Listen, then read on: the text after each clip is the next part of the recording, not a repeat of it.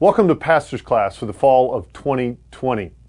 Over this course of the fall, in this study, we're going to be talking about respectable sins. Things like ungodliness, unthankfulness, anger, worry, different things we as Christians struggle with. Now, these aren't the gross sins that you might look out into the world, these obvious things that we point out are going on. These are things that we as believers are all struggling with in some way. And so we want to look at each one of these as we walk through the fall. Now, for these first couple of weeks, we're going to be looking at the foundational principles of the gospel that underline sin and gospel change in our life. And so we'd love for you to pick up the book to help walk through these weeks with us. We're going to reference it and draw things from the book. However, from the book, there's going to be tons of material that will supplement and be a part of your growth during this time. And this book, our goal is not for you to be discouraged by your sin. Our goal is for several things for you to grow in Christ. You're to be sanctified through this period of time. Meaning that this book is going to help you grow as a Christian as you forsake sin and you turn towards Christ. I think another benefit of this study is it's going to be very practical. These are things you deal with on an everyday basis, from worry to anger to just being more thankful for things. So there's so much of this study you'll find to be very practical in your Christian walk. There's also a level of this study that's going to be personal. You're going to find that as we look through this, we're not talking about the sin that your other family members committing or you see somebody at work committing. These are going to be things that you personally are dealing with and struggling through. You're also going to find what we talk about here is very applicative to life. And here's what I mean. If you teach a Bible study or daily as you read your Bible personally, and as you apply it to your life, sometimes we get in ruts where we only see just a few ways in which the Bible's speaking to us, or when we're teaching a Bible study, we only apply it in a certain particular way. But this study helps give you a variety of ways that the Bible is challenging us in our sin. And so you'll see all of these different things, these different sins we'll talk about and how they might apply to you in your personal study as well as in your study of teaching wherever you teach a Bible study. The final thing I want this study to be for you is encouraging. As you read through this, I know that it may feel at times that you realize you have this sin in your life that you didn't know you had. But what should be encouraging is that sin has negative effects. Like it costs us. And as sin costs us, that means that on every single day that you're continuing to live in this sin, it's hurting you, it's hurting others. And so to identify that sin and to be able to forsake that sin means that a lot of the struggles that it's causing for you and for others are going to be gone. We'll become more like Christ. And so as much as it may be painful or sometimes discouraging on the front end when sin is exposed, what should be encouraging to you is out of forsaking sin should come joy and peace, and there should be so many spiritual benefits in your life from leaving the sin behind. So even though there may be some painful parts on the front end of this study, we hope it's going to be encouraging to you in your walk with the Lord as we go through respectable sins. Now, for me, in dealing with sin over the years, I've seen people handle it different ways. And just like when I was in college, there was a street preacher that everybody in our college, when you would be walking from class to class, he would be out preaching to the crowds. And he was provocative, and everybody would stop and listen to him, and he would make claims. He would claim first that he no longer sinned. He had reached perfection, and sin was in the past for him. And beyond that, he would make claims for others. He would notice by how people were dressed or how people looked as they walked by, and he would call them out for sins that he believed were in their life as well, which could be quite fascinating. But here he is calling out sin for others and talking about how terrible they are, and in his moment, claiming that he has no sin. That's quite a claim. But for us, we focus on sin differently. We know that it's not that simple. They're sinners, the word we might use is saint. That you would think of yourself, if you were to say, I'm a saint, you would think of yourself as perfect. But the Bible actually calls Christians saints. And so I want to read a short verse of Scripture to you to begin our time. 1 Corinthians chapter 1, verse 2 says, to the church of God that is in Corinth, to those sanctified in Christ Jesus, called to be saints together with all those who are in every place, call upon the name of our Lord Jesus Christ, both their Lord and ours. So just look at the phrase there, if you've got your Bible or you're reading along with me. To those sanctified in Christ Jesus, called to be saints together. So if you are a Christian, you're called to be a saint. I know that may be a bit difficult to understand exactly what is a saint. Is that, when you think about saints, you think about churches that are named after St. Paul, or you think about the Catholic Church, who's over time started to call particular people who have these extraordinary moments of faith, call them saints, is how they see you have to achieve within the Christian world. There is a subcategory of saints. But the Bible doesn't see it that way. Saints are Christians. So let's walk through today. I just want to categorize it two ways, and we'll just start our study here by looking at what it means to be a saint, and then what it means to be a sinner. What does sin look like? And so we'll really look at those two concepts today, and then next week we'll look at the hope of the gospel in the face of sin. And after we build that foundation of saint and sinner and the hope of the gospel in the face of that, we'll start looking at some of these sins. But foundationally, we want to deal with a couple of things before we get there. So let's look at the idea of being a saint. The first point, or the first thing I want to point out about being saints, is to be a saint is for ordinary believers. Saints are ordinary believers. They're ordinary Christians. Meaning that there's not the subcategory I was mentioning before. All Christians are saints. Now, like I said before, we're not all claiming, like that one preacher did, that if I say I'm a saint, that now I'm perfect, because we know that's not true. As Christians, we know sin is still very much a part of our struggle. So how is it that you can call yourself a saint and still have sin in your life? This is where Jerry Bridges in the book points out that being a saint is not found in one's character, but it's found in one's state of being. How you are categorized, your state of being is you are a saint. It's not that you're now perfect.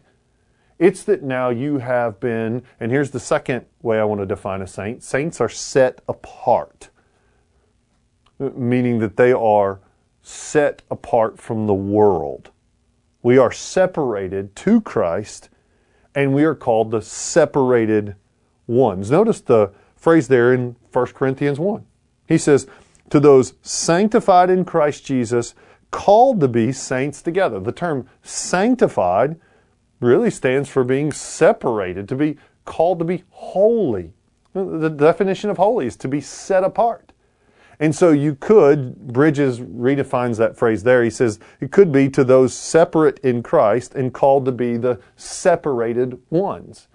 So to be called a saint means that you have been set apart for holiness.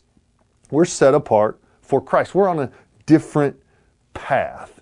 And so that means just like when you join a school, let's say you go to a college and you set on a path to study a particular field of study. Let's say you decide to become a doctor and you're going to go through all of the classes on that path. So from the day you enter into school and you set yourself on that path, now you are set apart for the study and the pursuit of being a doctor. In the same way, you are set apart as a saint on the pursuit of being like Christ. You have to understand that sainthood just means that your state of being is that you are now being made holy. You are now being sanctified. So you can see yourself as a saint. Now, saints are not, it's easy to begin to think now that this is something that you're going to do, but saints are actually formed by grace. That's the third thing I want to give you. Saints are formed by grace. You see, the gospel says that the way you become a saint is by the supernatural work of God in your life. Meaning that God's grace is what makes you a saint. When you are justified, you are declared righteous, that's part of your sainthood. That's how you are made a saint. Now, the breakdown happens for us is we have a tendency to err on a couple of different sides. One way in which we begin to not see that grace is involved here is we ascribe perfection to Christians. When we call them saints, we think that Christians are perfect. Much of the watching world does this in the way they diminish the gospel, is the way they look at Christians. They say, well, you guys are all perfect. And so when you go out to try to live a Christian life in front of others, you feel like you have to be perfect. You feel like you can't have any sort of mistakes. You've got to live a life absolutely perfect in front of people. And if what you're trying to communicate is that saints and Christians are perfect, then you're communicating the wrong gospel. The gospel doesn't mean you're perfect. It means that you are repentant and now you're set on a different path. And so we need to be careful here when we talk about being a saint is to not ascribe perfection to Christians. The other side that happens to us is that Christians, in their effort to be a saint and to show this perfection to the watching world and even to each other, we have a tendency to minimize our sin. We take what we have as sin and we push it down. So in other words, for me to show people that I'm perfect, I'm going to try to ignore all the areas that I make mistakes in. So we stop talking about sin, we stop talking about the mistakes we make, and now we only talk about the good things. So we as Christians, as saints, we need to be careful not to ascribe perfections to ourselves and to minimize our sin, because the big picture here is that saints are striving to act like saints. See, the rest of the book of Corinthians is all about saints trying to act like saints. You know, if you read the book of Corinthians, it's filled with terrible sins to be found that the church is struggling with. You know, we just studied 1st and 2nd Thessalonians in the pastor's class, and there was so much to commend the church at Thessalonica. And so there's so much to be said about that church. But here in Corinthians, there's not. There's a whole lot of sin and struggle and stuff going on in the church. And even in the midst of that, he still calls them saints. And so for us, we are saints striving. We're set apart to act like saints. So we must feel the responsibility as Christians to be striving and working to be holy, to live this out. And so for many of us, this is I hope, a very hopeful moment that we think, okay, we're going to talk about our sins, but as we do that, that's actually us striving to be more like Christ. Now, we've looked at the idea of a saint, but now we need to talk about sin for a minute. Something that the world does not want to deal with. Something that we oftentimes don't want to deal with. That we are both saint and sinner. We are struggling against our own flesh. And so what I'd like to do, instead of looking at the sinner, I want to look at sin in general. What is sin? I want to define it.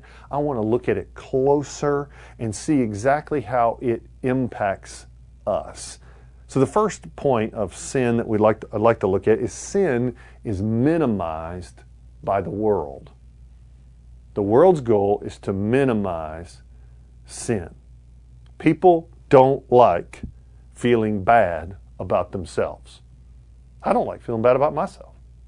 And what happens when you start to feel bad about something you do, psychologists call it cognitive dissonance. You want to feel good, and there's a part of your life that doesn't feel right, and all of a sudden wavelengths are off, and inside of you, you feel off. You don't feel right. You don't feel good about yourself. And so everything is off inside of you because you realize this is wrong, and you realize you're doing it, and you're identified with it, and inside of you, this thing is off. And so you begin a pursuit of justifying yourself. You're going to smooth out the rough waters. And that can be done through a couple of ways. As Christians, we repent, believe on the Lord Jesus Christ, and the way my rough waters of my sinfulness are smoothed out is by looking at the righteousness of Christ. But for the world who does not have Christ, how do they handle their own sin? They try to explain it away, minimize it, to push sin down and away. It's a forgotten word. Even the word sin is not used in our culture today. And for many churches, they don't want to use the word sin either. And so it gets pressed down, and so our verbiage actually changes. Instead of saying that we commit adultery, you might just say he had an affair.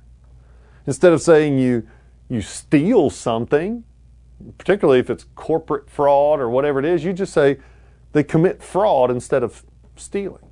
Even just the very words, mistake, I had poor judgment, it was an error on my part, are different than I sinned against you. One seems like something I unintentionally just stumbled into. The other one is this willful rebellion against God. We have a way of excusing and shifting blame. We want to say, well, my sin, this is what the world often does, is I'm only sinning because the world has led me to that point. If you just change my environment, if I just had people and the world was right around me, then my good heart would get it right. Well, it's not true. Inside of us comes a sinful heart. And even in the world, I think this is always fascinating for me to watch the world figure this out too, is as sin is minimized, they don't know what to do when somebody actually makes a mistake or something wrong. When they want to call somebody out to do something wrong, they don't have grace. They don't have any category to work with. Everybody that does something wrong in their eyes, they just condemn, slam them down, and they're done with them. When in reality, grace is the hope of all sinners. And we are all sinners before God. And so we're counter to the world's movement of minimizing sin. We want to look at it, understand it, because we know only when we identify the problem are we then actually able to fix it. The other day at my house, I was in the garage, and we have one of those chest freezers where you store everything that you can't fit in the freezer inside. And so I was out there and I was moving the chest freezer around. And all of a sudden I heard a pop. When I heard the pop, the freezer motor, I heard it shut down. And so I realized pretty quickly that whatever had happened, the freezer was no longer working. So I thought, man, I hope this thing's not going out. You know, all that food goes bad. You got to go get a freezer. What's going to happen? And then I look around and I look over at the garage door opener, which is right above it. I push the garage door opener, it won't open. So I'm thinking, man, there's a breaker. So I go over to the breaker wall, open it up, and I start looking for a breaker that's been tripped. Nothing's been tripped. And so maybe my eyes are bad. So I go through, I'm turning everything on and off in the house. The kids are yelling at me, my lights are out, everything's crazy, I'm turning up. So I finally turn everything off and back on, still not working. Like, what is going on? I finally called somebody because I'm slow and I need help in life. And evidently, behind all the plugs I had on that outlet, there was one of those breakers that's built into the outlet. And I had tripped it, which evidently the garage door is connected to it. And that whole time I'm searching everywhere else, that's the problem. Push the button in, freezer comes back on, life's right again. Here's my point. If we have diagnosed the problem as something other than sin, we're running around flipping breakers, working on everything else, when the actual problem is found somewhere else in sin. And so only when we begin to identify this as the issue will we actually have a fix for a lot of our other issues in life. And so for us, we can't minimize sin like the world because, here's the second point, sin is serious. Sin is serious. Meaning that all sins have a serious consequence. James 2:10 says this, "For whoever keeps the whole law but fails at one point has become guilty of all of it." Now, there are different varying consequences and even, I would say, sometimes different levels of seriousness of sin. I mean, the difference between anger and murder is pretty drastic. I would rather probably be a person who got angry at somebody than murder them. But Jesus would say they're the same because they're both serious and they both separate you from God. So when it comes to sin that separates from God, all you need is one, and it doesn't matter which one. All have this serious mark against God. And all of them miss the mark, as the definition of the original word would be, is that we're missing the mark. But the seriousness of our sin is bigger than just all the big sins we see out in the world. As Galatians 3:10 says, "For all who rely on works of the law are under the curse. For it is written, Cursed be everyone who does not abide by most things," no, it says all things written in the book of the law and do them. Meaning, cursed is everyone who doesn't keep every single law given by God. So even the smallest sin brings the curse of God's wrath and separates us from Him. So we have to understand that even if we aren't committing the obvious gross sins of the world, that even the smaller sins, the respectable ones, the subtle ones, as Bridges will call them, even these sins are serious and are able to separate us from God. God still hates all the sin we have in our life. And to carry that further, sin is infectious. It doesn't just stay in one part of our life, it carries to all areas of our life. You see, there's nothing in our life that is free from the impact of sin. It's like a cancer, as he talks about in the book, that will spread throughout the body. This is where we talk about the total depravity of man. That man is not just as bad as he possibly could be, but every part and every area of the life of who we are is infected by sin. Bridges says it like this: "It's more than wrong actions or an unkind word or even those evil thoughts that we never express." He says sin is a principle or a moral force in our heart, in our inner being. And as Christians, even though we've been given a new heart, even though sin is now, we're turning from sin, it still lurks in our heart, in our life. And the danger comes for us is that even though we have sin lurking here, and now we as Christians have hopefully, prayerfully turned from some of our bigger sins that we've committed in the past, we still are fighting sin on a day-to-day basis. So it's easy for us to look out to the world and go, yeah, I don't do this anymore. I look at my past, I don't do this anymore. Okay, sin is long gone from me, and we push it all away, and then we begin to bring this justifying thought that my sin isn't really that big a deal, and I don't need to deal with some of the things in my life. And then that subtle moment gives us breaks way for respectable sins. Things that we deem respectable. Now, I want to talk this last point, or last couple points, about how sin affects our relationship with God. Sin is actually against God. And I want to show you how it's against God. Because when you sin, when you do these things, they're against God. The actual phrase that gets used is that when we sin, we commit cosmic treason. Meaning that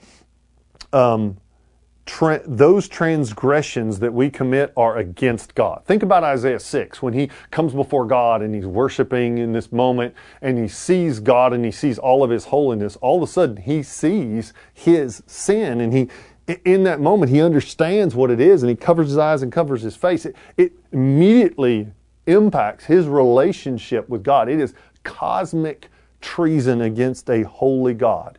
Another way in which sin impacts us is that we don't just despise God's law, we despise God himself when we despise his law. That's what the prophet Nathan will say to David when he calls him out for the sin with Bathsheba. You haven't just sinned against man, you've sinned against God himself. You despise not only his law, but you despise God himself. Here's a third way in which sin impacts our relationship with God. Sin grieves the Spirit of God. It's grieving the Holy Spirit. Ephesians 4:30. And do not grieve the Holy Spirit of God, by whom you were sealed for the day of redemption. You say, my sin isn't that big of a deal. Well, guess what? When I sin, it is grieving the Spirit of God. It bothers him when you commit a sin. Finally, under this point, I want to talk about how that God has all these riches of grace he has given us. And when we sin, we are presuming, we're being presumptive on his riches. We presume on his grace. Romans 2:4 says, or do you presume on the riches of his kindness and forbearance and patience, not knowing that God's kindness is meant to lead you to repentance? That's his point.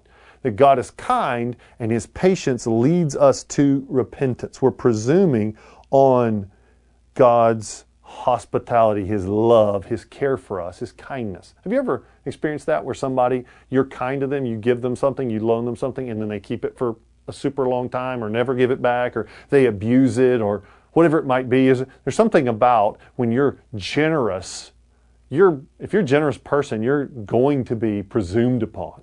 And that's the way we treat God when we sin against his riches of grace. Now there's a fifth way I want you to see. It's not just against God, but sin is before God. He sees it. Hebrews 4:13 says this, and no creature is hidden from his sight, but all are naked and exposed to the eyes of him to whom we must give an account. God can see everything. So I don't care how hidden you think your respectable sins are, God sees all of them. So when we talk about this isn't, God's not getting a news flash here. Oh, I had no idea that you committed this, this, and this. He knows it already. There's nothing that's not exposed to him already. So we're just dealing with what God already knows. He can see all. And because he can see all, what's so amazing is that he still loves us. And I hope to end with this word of encouragement that will lead to next week. Next week really should be encouraging. I'm sorry. Talk about sin. We got to see our problem. We got to know the car's broken before we take it to the mechanic. So we got to know the sin issue first. But the great hope, and there's the sixth thing, is that our sin is nailed to the cross. You see, Christ suffered for your sins. That we know that all of these things grieve the Holy Spirit, that they are before God himself. But ultimately, when you want to see the consequence of sin, just look to the cross and know that sin is serious. But in spite of all of that, because of the work of Christ on the cross, he still loved me and you. He still wants to make us more like Christ, and he still calls us saints. And so there's this great hope in the gospel that whatever our problems are in this world, the great hope is in the cross and the power to help us to turn from sin and turn to Christ. I'll leave you with just a couple of questions that Bridges asks at the end of the chapter. I think they are helpful for us to walk away with. He says, how will you respond to the knowledge of your sin? Will you deflect? Will you deflect it to other people? So as your response is hearing all this, no. I've got all these excuses and reasons for my sin. You're deflecting. You're just pointing it to other people. Or are you just sitting there thinking, man, I need to send this to my cousin or my brother? All you can think of is who needs to hear this, and you haven't thought once about how you need to hear it. Or is your response, Lord, I repent, help me to deal with my sin, and I want to walk in holiness with you. That should be our response, to turn to Christ and to turn from our sin. Let me pray for us and pray that the Lord will use this to grow us in our walk with Him. Heavenly Father, Lord, may we desire to be more like Christ. We thank you for calling us saints. We thank you for your work to turn our hearts from our sin, to make us new. And Lord, we pray through this study that we would grow more like Christ. And we pray this in Christ's name. Amen.